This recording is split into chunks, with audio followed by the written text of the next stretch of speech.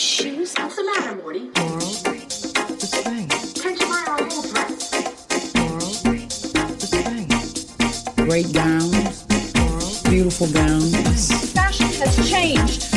Laurel, No, it hasn't. Hi, I'm Lauren Garoni, I'm Chelsea Fairless. and someone just had a birthday, Chel. What? Who? I believe your dog. Yeah, he's one. This woman a year ago could not give two shits about a dog, and yesterday Hate dogs. And yesterday you had a balloon and a cookie? Yep. And it's not even the anniversary that you got this dog. It's his literal birthday, which you happen to know. Well, that's what you celebrate, like the birthday. I mean, you don't know what Frosty's birthday Yeah, is. I don't know my dog's birthday. Well, just assign a day.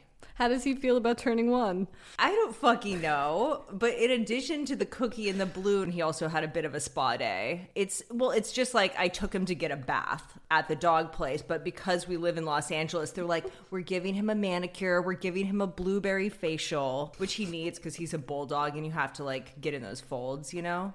I can't believe you. Like, truly. No, I know it's sick and gross. Like, I kind of like, I know. Hate yourself. Yeah, I kind of hate myself. Anyway, how are you? I'm fine.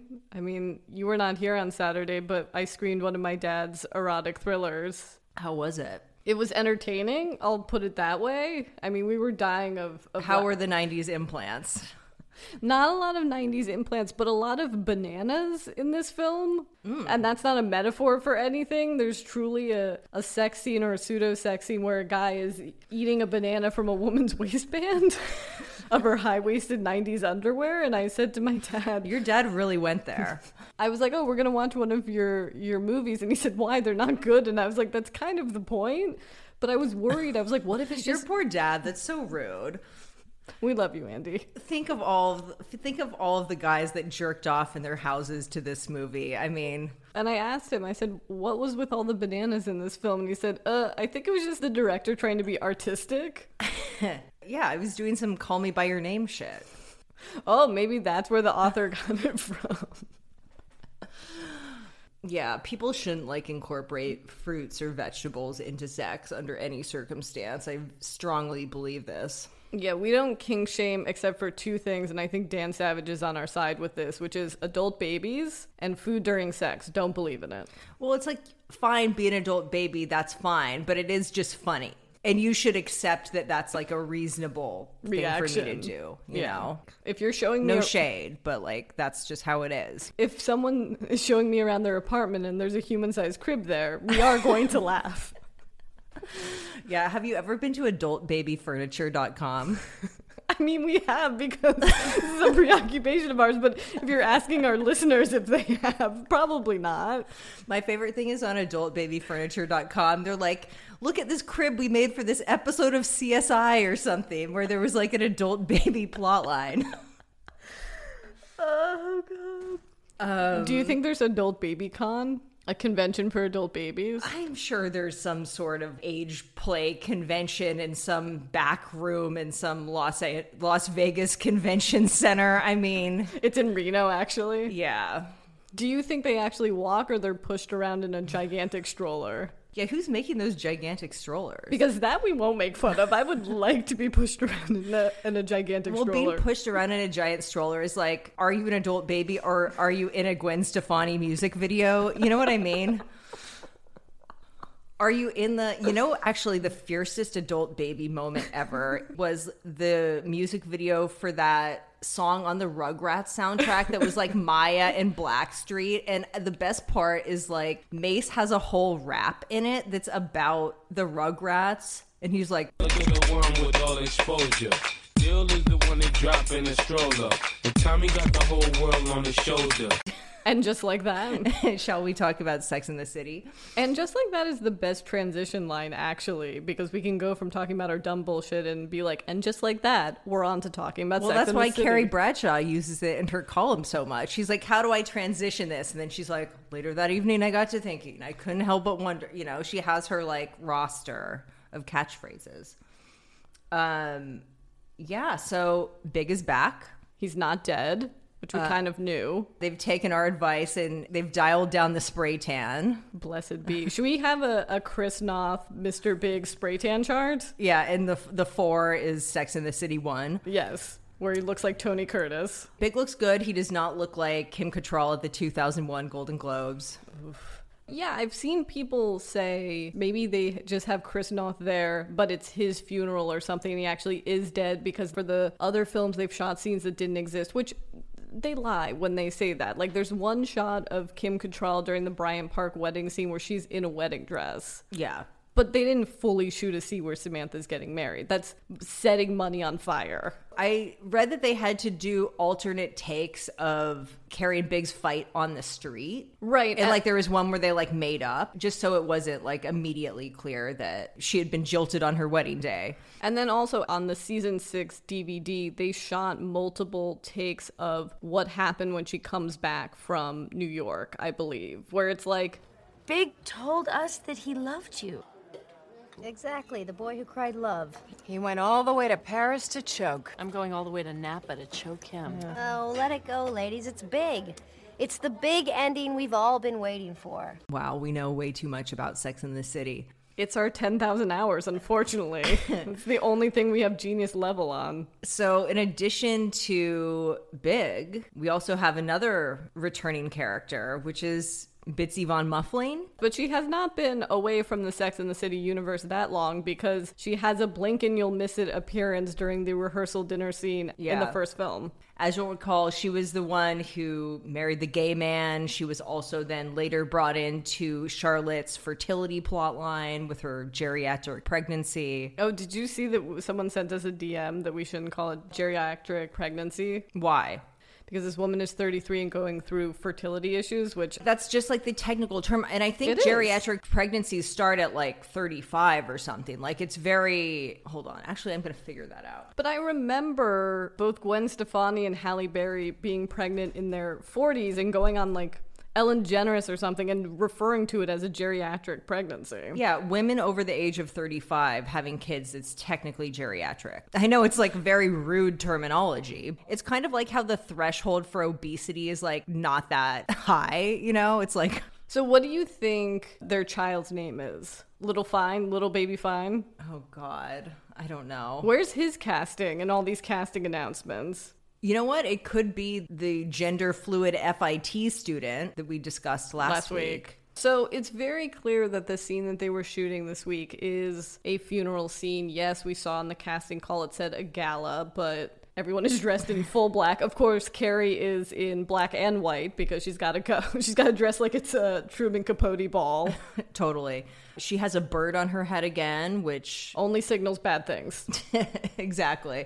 After seeing that, it's now become clear to me that the wardrobe department is very consciously referencing things that she has worn on the show or in the films. I mean, it's a thoughtful thing to do for the fans, and it's certainly great content for us, and it kind of keeps this in the news cycle, you know? So thank you, Molly Rogers and team. Yeah. But anyway, we're pretty sure it's a funeral scene. I don't think they're trying to punk us by having, pretending as if Big is actually in this scene, but really he's going to be in a coffin. We think that the funeral is for Bitsy Von Muffling's husband, Bobby Fine, as portrayed by Nathan Lane in this series. I guess Nathan Lane wasn't Tech Avail. Well, also, I was thinking about Carrie's hat. I'm like, that is a really inappropriate thing to wear to a funeral. But it's like, I wouldn't be surprised if Bobby Fine had his origin story was that he was like a milliner at Bendel's or something before he made a splash in the downtown cabaret scene.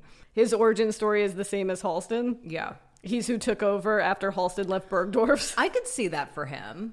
Absolutely. I thought what you were going to say is that Bobby Fine had it listed what people had to wear to his funeral, because I could see that as well, that there's a dress code. There would be a dress code at your funeral. You'd make us all wear caftans. Yeah. Well, I just want to have a rack of mine, like at the door, and you can just wear them as you go in, Guys, this is what Chelsea made us do for her birthday last year.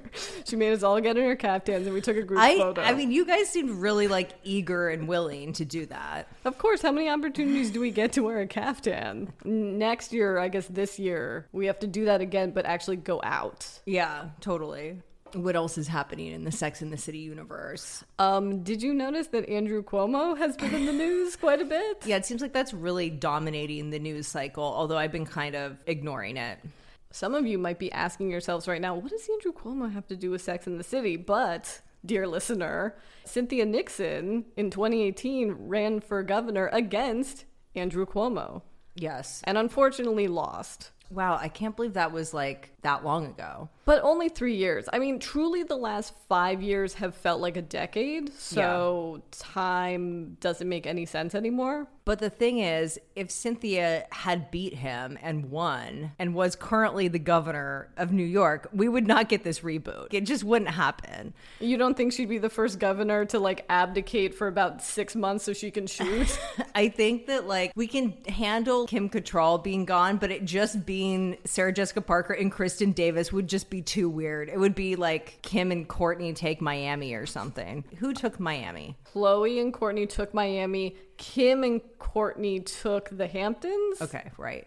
Anyway, it looks like there's going to be a vacant governor position. We're just saying, Cynthia, you know, and just like that wraps, we did do a campaign commercial and a fundraiser for you. We are available. Yeah, we'll make more merch for you. That was so fun. The funnest part, though, was that the campaign merch that we designed for Cynthia Nixon was a hot topic on The View. Sex and the City alum Cynthia Nixon is using her celebrity to campaign for governor of New York by selling hats and shirts with the slogan, I'm a Miranda and I'm voting for Cynthia. What do you think? I'm a Miranda. So Yeah, I guess her name on the show was Miranda, right? Yeah. And they were all like really offended by it. Were they? I mean, they were just kind of like, are you taking this seriously? Like, how do you expect to step away from this Cynthia the actress if this literally says, like, I'm a Miranda and I'm voting for Cynthia? It's like, well, that's just funny messaging. I'm sorry. And you say that as the designer of said merch. I think they were fierce. We'll post in the episode notes for Yeah. those of you who've just joined us in the last 2 years and know nothing about this. Yeah. In non-Sex and the City news, it's finally happened for you, Lauren. House of Gucci. House of Gucci. The trailer came out this week. Oh my God. What did you think of it? Okay. Look, I love the story. I love the director. I love all the actors. It was a little campier than I was expecting. It was way campier than I was expecting. It felt like Ryan Murphy trying to make a Ridley Scott film, which I was not expecting. Well, it felt like straight up Ryan Murphy. I mean, Ryan Murphy is the person who is getting these types of projects made. So I think it's natural to associate him with that. Also, any trailer where words start flashing on the screen that say like sex, murder, betrayal, it's like, you know, something's fucked. Like that could be like a promo for like Desperate Housewives or something. Or a Lifetime film. Yeah, I mean, that's a very outdated reference. Or what was that, like Dirty Sexy Money show? Like that kind of shit. That's very outdated, that reference. But yeah. It's like, is this Dr. Death or is this House of Gucci? Also, what do we think of Lady Gaga's Italian accent? Because I can't discern whether or not it just seems really campy within the context of this trailer, or it's like a really, really over the top. So the answer is both, because the accent does seem like Gaga just studied Maya Rudolph doing Donatella Versace. I don't consider myself to be a particularly ethical person, but I am fair. But actually, this is how Patrizia Reggiani actually sounds. Better to cry in Rolls Royce than to be happy on a bicycle. So both things can exist. It is ridiculous and it is actually accurate, which so rarely happens. Yeah. I can't figure out whether or not this is going to be an amazing film and Gaga is going to get her second Best Actress Oscar nomination, or if it's going to be her personal mahogany, right? So it's like coming off an Oscar nomination, doing a film that you think is going to be really highbrow and major, and then ultimately it's just like a critically panned camp classic that only gay people care about. I know the Golden Globes are not going to exist next year. We've banned it for a year. But this would definitely be the type of role where it's like she gets nominated for Best Musical Comedy. Do you know what I mean? Yeah, totally. Can we get into Jared Leto? Oh my God. Jared Leto's Jeffrey Tambor transformation. Can you imagine being Jeffrey Tambor's agent? And they're like, sorry, Jeffrey, you've been canceled. You can't appear in the last season of Transparent. And we're replacing you with Jared Leto, who has gained 60 pounds for the role. He wishes. He won't even do that shit anymore. That is a fat suit and a bald cap. Look, Jared Leto will not be denied prosthetics, okay? Here's the other thing is I looked up who he's playing Paolo Gucci, and like, yes, he's a little stockier and bald, but he doesn't look like that. It's so insulting. It's really fucked up. The family of Gucci is like, okay, our laundry's being aired out. Gaga's got this ridiculous accent, even though that's what Patrizia Reggiani actually sounds like, who's still alive, by the way. So I can't wait for that tell-all, because she's already mad that they've made this film and Gaga didn't meet with her. Is she still in jail, or like... No, she got released. Oh, okay. She got released like 10 years ago, maybe? 15, okay. Something like that. I hope she's walking the carpet in Gucci. Can you imagine Gucci like on their Instagram tagging, being like, Patricia, what's her name? Reggiani, wearing a crystal gown from our Aria collection. Also, I was wondering, it's like, whoever cut this trailer, did they watch the David Lynch Gucci commercial that also utilizes a haunting version of Blondie's Heart of Glass? Also, can't you just get an Italian singer to do Blondie's Heart of Glass? Like, I mean, that's at least doing something different. You know who they should have hired? Who? Alicia Keys. Are you saying this because of the demented intro song for Sex and the City 2 that Alicia Keys does to the tune of Rapture by Blondie? Yeah, we need to create more awareness around the fact that this song exists, because I think a lot of people who watch Sex and the City 2 just blocked like all of Sex and the City 2 out from their memory, including this song. But it's really insane. They basically mash up Blondie's Rapture with the Sex and the City theme song, which sounds so insane. We'll drop a clip of it here.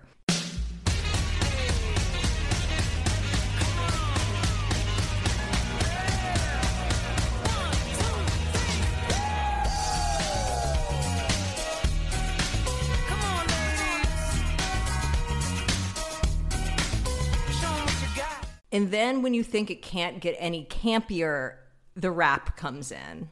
There were four friends in New York they met, and they always sit together in the city of sex. Me and my girls in a catch a cab, up Fifth Ave with some shopping bags. Wherever I go, two friends behind me, three's company before it's a party. Turning heads in a cute little cafe. Girls' night conversation getting nasty. Empire State, Emirates State, me and my homegirl, cause they my soulmates. Grown and sexy while you marry the kids, cause I'm so carry and my man so big. Yeah, sorry guys, I wanted to put in 8 seconds and Chelsea was like, no, you have to put the entire rap in. I mean, the line, I'm so Carrie and my man so big, that's just good songwriting. Like, that's like brilliant. Do you think it's better or worse than Fergie's song from the first film, Labels or Love?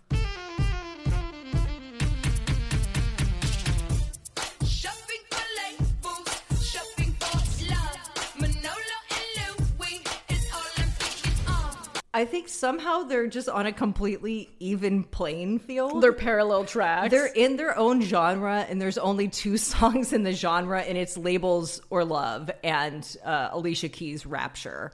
So we've done a commentary track for the first film that we've screened, and, you know, when stuff opens up again, we'll do more screenings. But if any Los Angeles-based film programmers want to hit us up. Or even event spaces that'll play films. Yeah. But I can't understand about Fergie's song. It's not Labels and Love. It's Labels or Love. And it's like, well, which one are you going to pick, Carrie? Do you want Labels? Wait, this is an aside, but have we ever talked about the time that I was in a lecture at Parsons? I don't think you were ever in this class. And this guy, I forget what the professor's name was, but he was like, okay, do you want to be Tom Ford or do you want to be Gucci? I guess I want to be Gucci. Was Tom Ford the correct answer at the time, though? I don't know, but it makes me feel like Labels or Love. I'm like, both? Actually, I want to be Prada. Fuck you. That if you were in the class, that would have been your answer. I'd be like, neither. Hard pass. Heard of Margiela? Like, But Gaga has to be doing a song for the House of Gucci soundtrack. There's no way she can't. Well, yeah, it's going to be like the theme from Mahogany. She needs to get those double Oscar nominations, or if it's a terrible campy performance, at least she'll get the single, like Diana Ross. I hope she gets the rare thing where she's nominated for a Razzie and an Oscar for the same thing. I believe that this could be that that event. Yeah. Speaking of which, Gaga has been pulling some extreme looks for the paparazzi. Yeah, I'm not here for it. I mean, she looks good. I think her stylist is doing a reasonably good job. I have a lot of empathy for any stylist that has to churn out this many looks on a weekly basis, but... Weekly, daily. Yeah, but it all feels like very, very contrived to me. But that's kind of always been her thing, and I feel like my issue with Gaga has been her lack of commitment to an aesthetic. Like, she has aesthetics, but the fact that they're all mashing together within a day of each other, where it's like, first of all, we're back to the 7-inch platforms again. Okay, well, I hate that. That feels outdated. I'm not ready for a high shoe anymore. I'm still like traumatized from that like Daphne Guinness era of fashion, like street fashion explosion time. But I also thought we were past this because her styling, like the look she was pulling and the aesthetic that she had adopted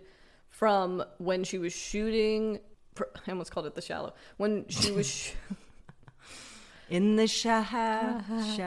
Look, we're far from The Shallow now with these looks. Yeah, we are. Well, actually, but we're back to the Born This Way era, because this is when she previously would wear these outlandish, like very editorial, like couture type looks out on the street, not on a red carpet, just for the purpose of the paparazzi photographing her. But then she doesn't post them on Instagram, which is like really insane, because she's trying to be casual and not attention seeking. But it's like, girl, like, you can't have it both ways. I guess that's what I was trying to say, is when she was shooting A Star Is Born when she went to the Grammys and the Oscars, it felt like an evolution, and now we've gone backwards. Yeah, we have gone backwards. And also it's like, I understand this approach to being a pop star. Like, this is very much cut from the cloth of like a Grace Jones or a Ziggy Stardust era David Bowie or even a Devo. But the thing about Grace Jones and Devo is that they didn't have Instagram. You didn't see like the documentary 5'2"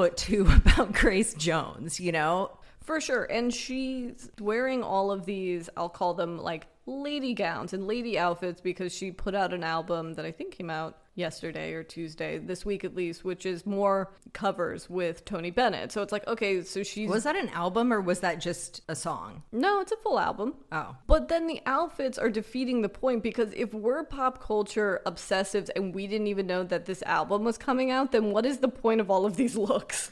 Well, I think some of them are sort of in anticipation of this Gucci movie. Like, a lot of these looks like, especially like the Alessandra Rich ones, feel very Italian fashion, whatever. And I think those work on her because I feel like that brand is like a very specific combination of modest and whorish, which works for her.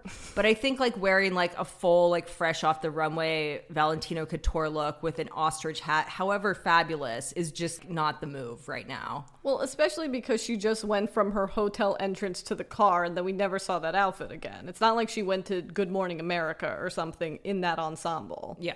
Do you think every editor, when they saw that paparazzi photo, was like, fuck? Now no one can call that look in. I mean, it's been in every publication. I think she got triggered by the amount of attention that Sex and the City reboot is getting, and like she just needed to start pulling looks for the paps again. But to be fair, the Richard Quinn caftan is fabulous, but that's like what I would wear. Again, she's wearing lady outfits, she's turning out looks, and that I completely understand. And then the other day, she came out in sky blue bike shorts and a sports bra, and then those white platform heels. And it's like, what are we doing here?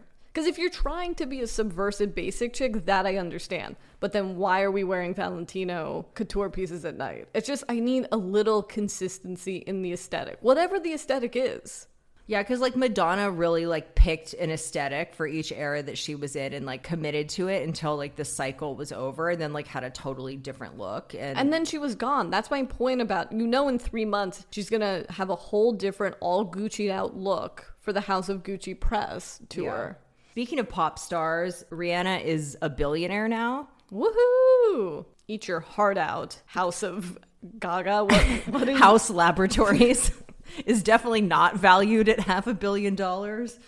Or maybe it is. I don't know. Like Kylie Jenner, and like most people that are billionaires, it's not like liquid. Yeah.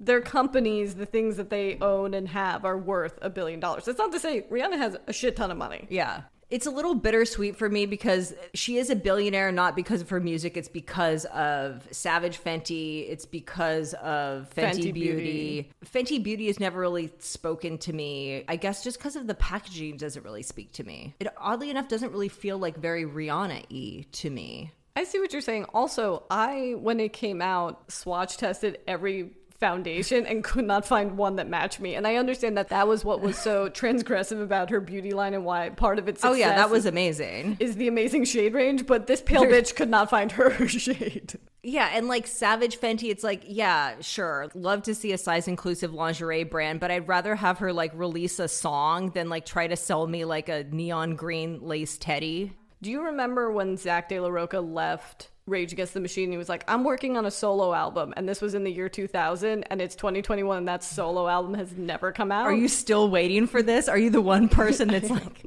when's he gonna drop it?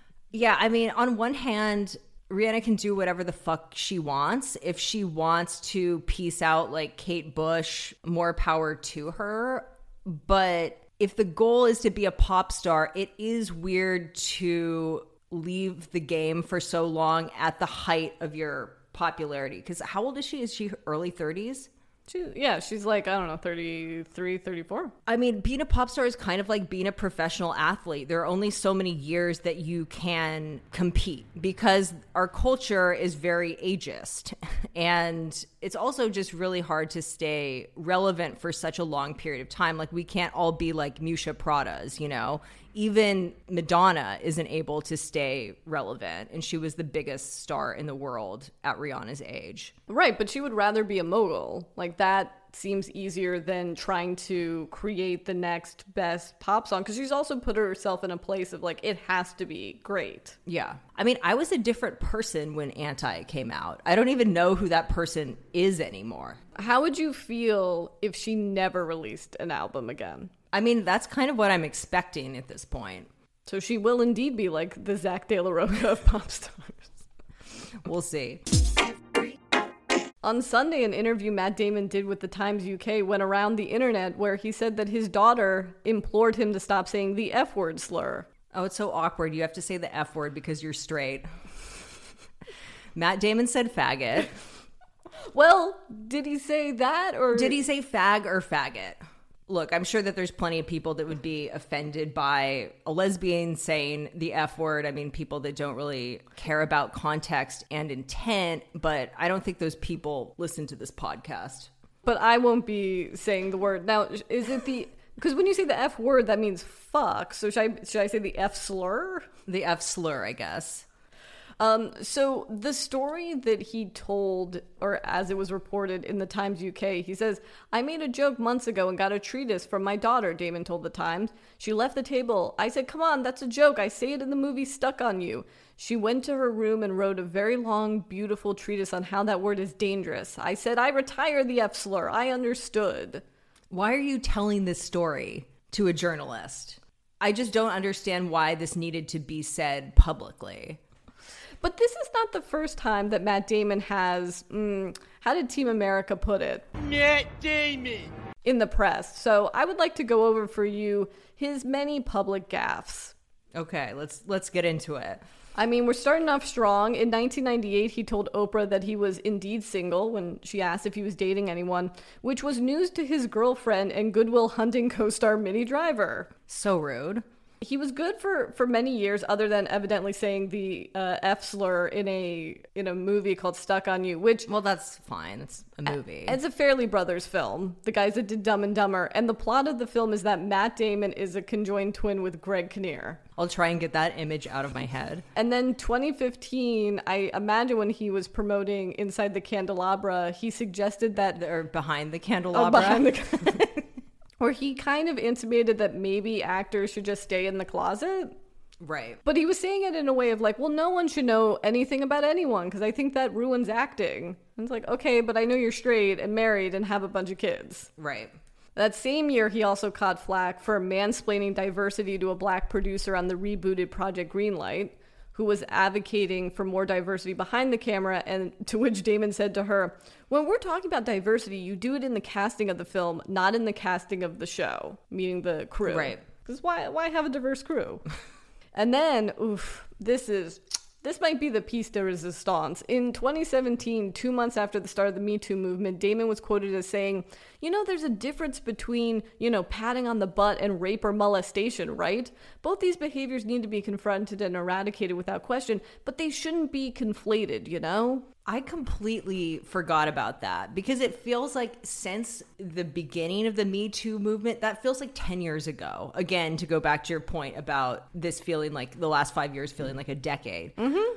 So he got flack in the moment. He was doing press, which I would love to talk to the top PR firms who were working with actors who all had films out in the fall of 2017. How did you not have a prepared 2 sentences for them? Like the amount of actors that got their asses in trouble because they were promoting whatever holiday film and then had to comment on the Me Too movement who got themselves in trouble. Yeah, it's just like, don't talk about it. So he got shit at the time, and then 2 days later, he was doing another interview to which he felt the need to say, why weren't people talking about the, quote, shitload of guys, the preponderance of men I've worked with who don't do this kind of thing? Come on, there's so many non-rapers in this industry, and I feel like we're not giving them their due. It's like, we fucking assume that you're non-rapers. And then finally, a few weeks later on, you'll love this, Kathy and Hoda, he admitted that he should get in the backseat and close his mouth for a while. And now this. So because everything relates back to Sex and the City, Sex and the City has had its time with the word faggot and how it rhymes with the word baguette, which I'm sure Michael Patrick King could not help himself with this pun. Oh, he loves a pun. I, of course, remember the time that Stanford, taking Carrie to meet Aiden for the first time, says, look at this place. It's nothing but baguettes and faggots. But I was stunned to find out they used the same exact pun as a joke the following season when Charlotte is deciding whether she wants to take the ring that Trey gave her and make it into a necklace. And then the jewelry consultant who's talking to her says, these were my baguettes. Because it turned out my husband was a faggot, now they're earrings. But he had good taste. See, that's the clip that I remembered. But isn't that crazy? Because you've got the Fendi baguette, and then you've got baguette diamonds. Do you think he tried to work it in with a French baguette? Michael Patrick King was like, how do I get... I know, I'm surprised the Paris episodes were spared of another faggot pun. I wonder on the E showings of these episodes if that gets in. Of course it doesn't. They have to bleep that. Anyway, Matt Damon, stop saying faggot. It's 2021. So I forced you to watch My Unorthodox Life, which is a new Netflix reality show about Julia Hart, who escaped her life in an ultra-Orthodox fundamentalist Jewish community at the age of 40 and became a successful shoe designer. She was the creative director of La Perla, and now she is the CEO of Elite World, which owns Elite Models and Women Models and other companies. I will say and this is a Netflix show. It's a Netflix show. We finally found something to watch on Netflix. But I do think this is genius because they had a success with the drama series Unorthodox, and to kind of have parallel shows that are like a fictionalized version and then a reality version. Because that's what I kept thinking when the Fire Festival docs happened, is like, as soon as I was finished with those documentaries, I was like, you know what I want? I want a prestige limited series starring like Sam Rockwell or something right now. Get it into my veins. Having said that, it just feels very reality show-y, and it doesn't have to because... How many episodes did you watch? I watched 3 like you did. Okay. Well, yeah, of course, but all reality shows are like that. That's like the genre. That's a hallmark of the genre. I know, but it was a lot of like, the model's missing. The model's missing, dun-dun. Okay, well, I don't care about that stuff. Like, all of the manufactured plot lines around her work, like, don't really interest me, but she as a person interests me. She as a person, like, oddly inspires me, and I really enjoy both of her daughters also, especially the bisexual one. You need that Super Soul Sunday conversation. Yeah, I mean, what she did took a lot of courage. Running a business is hard. I do think that she is a great role model for young girls who want to wear 8-inch heels and tiny little jumpsuits. No, I find her story, I find everyone featured in the show very compelling. But yeah, the mechanism of reality and the forcefulness of that, where it's like, just let the camera roll and be in their lives. Yeah. But I think it's realer than most reality shows, because the issues that she's dealing with within her family, with some of her kids being more religious than others and all of that, and just the experience of growing up Orthodox and transitioning to I don't want to say the real world, the larger world, the broader world. I feel like she would say that. I mean, she's so hardcore about being secular in her world. Like, there's a whole storyline where the elder daughter, who was married before they all left the fundamentalist religion, she needs to dump that guy ASAP. By the way. Yes, he's uncomfortable with her wearing pants, and she has to introduce the topic to him, which the daughters are great, but that younger daughter who's basically like, you know what, you shouldn't even be married to him if he wouldn't allow you to wear pants. And I agree, she shouldn't be married to that husband, but if like my younger sister who's never been in a relationship said that to me, I'd smack the shit out of her. Yeah, but like the older sister, whose name is Batsheva, by the way, couldn't even concoct a counter argument as to why her marriage was working or why she should stay.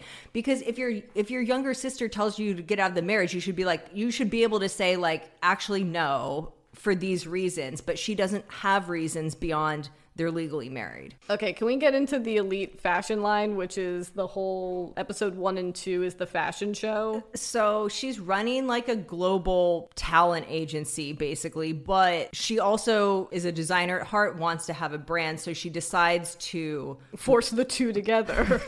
She decides to force this brand upon the world. Which in theory should make sense. It's like, look, we're providing all of the models for fashion brands. Yeah, why not just have our own? I mean, I love the idea of it, but I mean, these clothes are so deranged. Like, I can't imagine anyone but Julia Hart herself wearing them or being able to afford them, for that matter. Yeah, that was the crazy thing. I sent you the link to the fashion line, and it's like, whatever. It's edgy and Taylor. I'm sure this is for a person. And then I clicked on one of the outfits, and it's a short jumpsuit romper of sorts. She loves a romper. That was $3,400. Ball Man wouldn't even have the audacity. Yeah, it's like full row prices. And like the gowns are like Gucci crystal embellished gown prices. You know, we're talking like $20,000 for some of these pieces. It's absolutely nuts. Also, and not to take anything away from her journey, I agree with you, it's incredibly inspiring, but can I say the thing that everyone's wondering, but she won't say out loud? Which is what? That her husband gave her the La Perla job. Well, okay. They're really like unclear about the timeline of this. They try and seem like when they met, she was already the creative director of La Perla, but I don't believe that to be true. And look, she's releasing a memoir. I will read it. Hopefully it will give us answers to these questions, but there's a haziness around when she leaves her religion and when she starts this shoe line, and then it gets hazy again of how she has a shoe line but then is asked to design a collection for La Perla, which her current husband was a chairman at the time. His holding company then went on to buy Elite World. I feel like they're trying to make it seem like she already had a successful shoe line that was acquired by La Perla, and like that's how they met, but I don't think that that's actually the case. But I'm like, where did she get the capital to start the shoe line to begin with? Because Julia Hart shit ain't cheap, you know? We do like tchotchkes and t-shirts as merch, and we can tell you how expensive it is. Yeah. I can only imagine shoes made in Italy or whatever they are. Well, that's why having a shoe line or a bag line is just like such a classic rich person vanity project, because it's like so expensive to manufacture that stuff and to invest in all the things you need to invest in to make a successful brand like that, you know, PR, etc. So will we be watching the rest of the episodes? I'm going to. All right. So I see that you put Devin Lee Carlson collab with Marc Jacobs on the doc, but like I have no idea who the fuck this is. Like, who is this? Yeah, this is gonna Should I care? Of course you should care. I put it in the doc. I mean, this will be a great litmus test for our listeners as well, if they are fellow millennials who give a shit about a Gen Z YouTuber who is at times the most ordinary person I've ever seen in my life, and yet incredibly beautiful. Her YouTube videos are so incredibly banal, and yet I can't stop watching them. And I was sort of shocked to see that she did a collaboration with Marc Jacobs, and how this came to my attention was on TikTok. Oh, she is beautiful. Yeah. How this came to my attention was the other day I was seeing on TikTok, I guess I'm on Devin Lee Carlson's side of TikTok, of people's disappointment with this collection. And so I saw some chick who was like, I wish she had done cowboy boots and like a Gautier type mesh shirt. This is like pretty cute, honestly. Bags are cute. The slip dress is cute. But then again, Marc Jacobs has a great in-house team. I don't think Devin is like an illustrator making these Walter Van Beirendonck digi prints. Or I don't know, is she cool? Like, is she a true it girl? Or is she a YouTube? Because I don't think it girls and YouTube, like, that's like oil and water. I think she's one of the few breakthrough people that could have, without the internet, probably been an it girl. But I think the thing that's so powerful about an it girl is like the mystique around them. It's back to what we were saying about Lady Gaga trying to have a Grace Jones moment. It's just like when you start to know like people's daily routine and like what their house looks like and what skincare products they use and shit, it's like you lose that cool factor. Yeah, you lose the cool factor. Because I think what you want to know, you want to be desperate to know, like, what is she wearing? You want to be, like, foaming at the mouth to know that shit. But if they tell you, it's like you don't care anymore. That's true. Yeah, it's weird to see them do a collaboration with an influencer. And also, I was very surprised to see her numbers aren't that big. They're not like Emma Chamberlain numbers. Do you know who Emma Chamberlain is? I think I've heard of this person. So our friend Maya, Chelsea, and I have a group chat where we talk about all the like pop culture bullshit that we love. And then Maya and I have our own chat that about shit that we know Chelsea will not care about. And it's exclusively like influencers, TikTok, and YouTubers. Don't care. Don't want it. No. Guys, let us know if you cared about this. Should we be? I certainly didn't. But I'm fascinated with people who have quote unquote style in this new generation because they're all exclusively just doing Y2K cosplaying. Right. And know nothing about designers or fashion and are constantly, this is the thing that drives me. Wow, we sound really old and bitter. I don't care. They call everything thrifting. Going to Stella Dallas isn't thrifting. Stop. You're not thrifting unless you're going to one of those places where you pay for clothing by the pound. Yes. You're not thrifting unless it's benefiting some sort of Christian organization. Like, you're just not doing it right. Unless you're on estatesales.net every hour just checking for new estate sales to bum rush. Yeah, I hate that, like, estate sale influencers are a thing. Yeah. I mean, I'm sure, like, the people that aren't influencers that go to estate sales are the ones that really hate that shit. I mean, I can't be bothered to, like, get up early and compete with rabid postmodern furniture dealers in Los Angeles. Well, as I've learned, it's all about going the last day because everything's 50% off. Spoken like someone who watches too much estate sale content on TikTok. I'm also on the estate sale side of TikTok. That and relationship tarot card TikTok. It's constantly, so it'll be like something about Devin Lee Carlson. It'll be about an estate sale I missed even though I was looking at estatesale.net. And then it'll be a tarot card reading about how like I shouldn't give up hope because he's coming back any day and he's thinking about me. And I'm like, oh, really? And then it goes back to like an influencer. The cycle repeats again and again and again. Wow. Let me know if you need help. You know, you can ask for help. You can literally just say, Chelsea, I need help. Take this phone away from me. I'll lock it in the safe that you bought to lock your cell phone in. It's true. I bought a lockbox for my phone because I can't help myself. Yeah, but what if you like start choking on food like Miranda in that episode of Sex and the City? She didn't have a cell phone. You could have just called an ambulance. Well, I guess you have a landline. That'll be the one time your landline doesn't work, though. All right. You'll be like, Siri, call 911. I'm choking, Chelsea. How would I say that? Is Siri actually going to say that? I make sure. Can you imagine the cops come to the house? Wait, did I tell you when I was in Provincetown, a female police officer comes up to me. I don't know why I'm relaying her gender to everyone. And she was like, yeah, so to my friends, one of you guys called 911. Wait, I'm sorry. Were you at the house or you were just out and about? No, we were just walking down Commercial Street. Oh. And we're like, we didn't call 911. So we're all looking at our phones. And then I remembered Nikki's phone was in my... I was about to say it was gotta be Nikki's phone. Nikki's phone was in my handbag because that was when she was in a wheelchair after her like fucked up bicycle accident on the Brooklyn Bridge. Anyway. She's fine, guys. She's fine. She's walking. Love to you, Nikki. But I was holding her phone and I don't know. I didn't touch her phone. I guess it just like was unlocked and I banged against it 5 times or something. But it was embarrassing because they'd been listening to our conversation for the past 10 minutes is what the woman said. And what we were talking about was that rumor that Jay-Z and Rihanna fucked like around the time that like Pon de Replay, like maybe Umbrella era, like early in Rihanna's career. Mm-hmm. And we were all just like going in on all the theories that we had heard about this and getting like really granular about like fucking Beyonce versus fucking Rihanna and all of this sort of stuff. And that's what the Provincetown PD had to listen to. Well, thank God it was the P-Town PD. Yeah, they didn't seem that judgmental. I think yet again we're gonna skip Kardashian and go into the in and out list. So this week, Lourdes Leon's modeling career is in. And therefore, Lourdes Leon's unfortunate placement on the second page of Vogue's Gatefold September issue cover would be out. Tracee Ellis Ross's Bottega Veneta jumpsuit is in. Ooh, and Margot Robbie's Chanel jumpsuit is out. She did look like a mummy.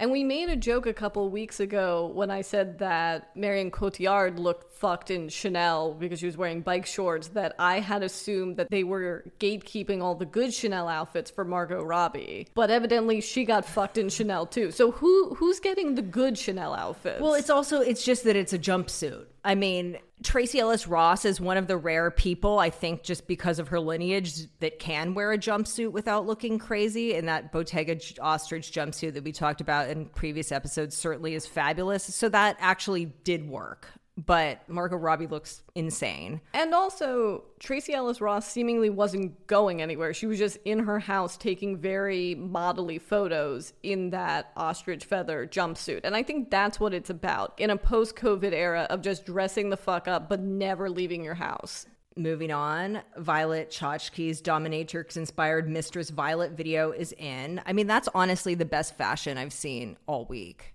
That's like the only person who looks cool in Schiaparelli. Oh, that's the one. She's the one. And Poosh's Basic Bitch Guide to BDSM is out. Yeah, there's been such little Kardashian news that we actually like read an article that Kourtney promoted in her stories that was like, swipe up to learn about fetishes. And you were like, absolutely. I think it was written by the same unpaid interns that write Cosmopolitan magazine, like the virgins that haven't had sex. Chelsea, I wrote that article, okay? That's my side hustle, is writing articles for Poosh. Well, you know it's an intern writing the article when the list of fetishes that they cite isn't even from Wikipedia. It's from a tweet. And that list also includes necrophilia and pedophilia, which, I'm sorry, are not fetishes. But no. Anyway. Age play, role play, maybe. I did enjoy the line. It was something about like, you don't have to commit to this as a lifestyle. You could have a fetish one night stand. And I was like, ooh, the inner Carrie Bradshaw came out. Well, also when they're like, here's a list of fetishes that we found, not that we've done them. It's like, okay, bitch, calm down. Like, also reading this article, it's clear you've never tried any never of this. done them. Also, they're like spanking, but like, remember consent. It's like, yeah, bitch, could you make spanking less hot than like reminding me about consent? They also list sex toys, which I never thought of as a fetish. Well, I guess objects can be fetishes. So I guess sex toys are a fetish object. But I think when something is so mainstream and so like is part of vanilla sex, I think it ceases to be a fetish, you know? Although if you went to a guy's house and he opened up a wall and it was just a wall of vibrators, that would be a sex toy fetish, I guess. Yeah, exactly. I think, yeah. Do you have a Christian Grey inbuilt closet for your dildos? That's when you have a sex toy fetish. Also, he only got away with that because he was rich, but that's a whole other conversation. 1,000%. Okay, so Lady Gaga's Richard Quinn caftan is in. And as previously noted, Lady Gaga's 9-inch platform heels are out. I don't understand this one, but wondering how many of BJ Novak's girlfriends will find each other on Deux Mois is in. And wondering if BJ Novak is the father of Mindy Kaling's children is out. Who's BJ Novak? Okay, BJ Novak was a writer and an actor in The Office. He dated Mindy Kaling. They broke up. They were also together in the show and broke up. And he's just one of those like New Yorker guys, like writes for the New Yorker, has done a book of essays. Right. And over the weekend, you know, Dumois does these basically Gawker stalker sightings.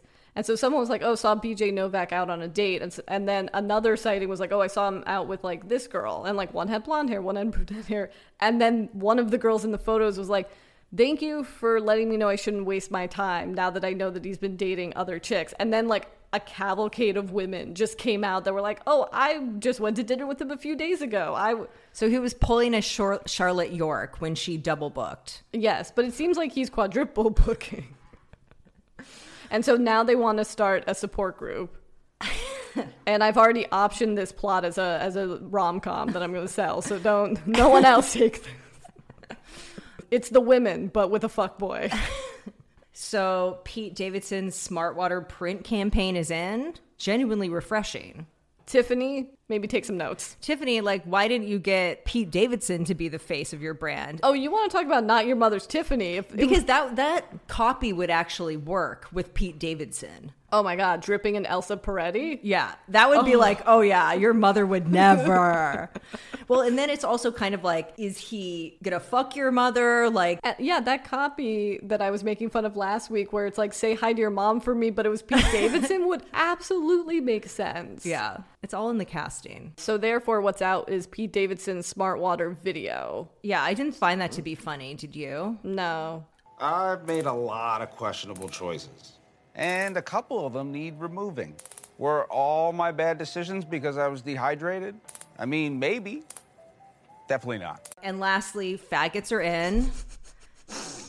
Well, if that's in, then Matt Damon must be out. But not out. Just not like, out of the closet.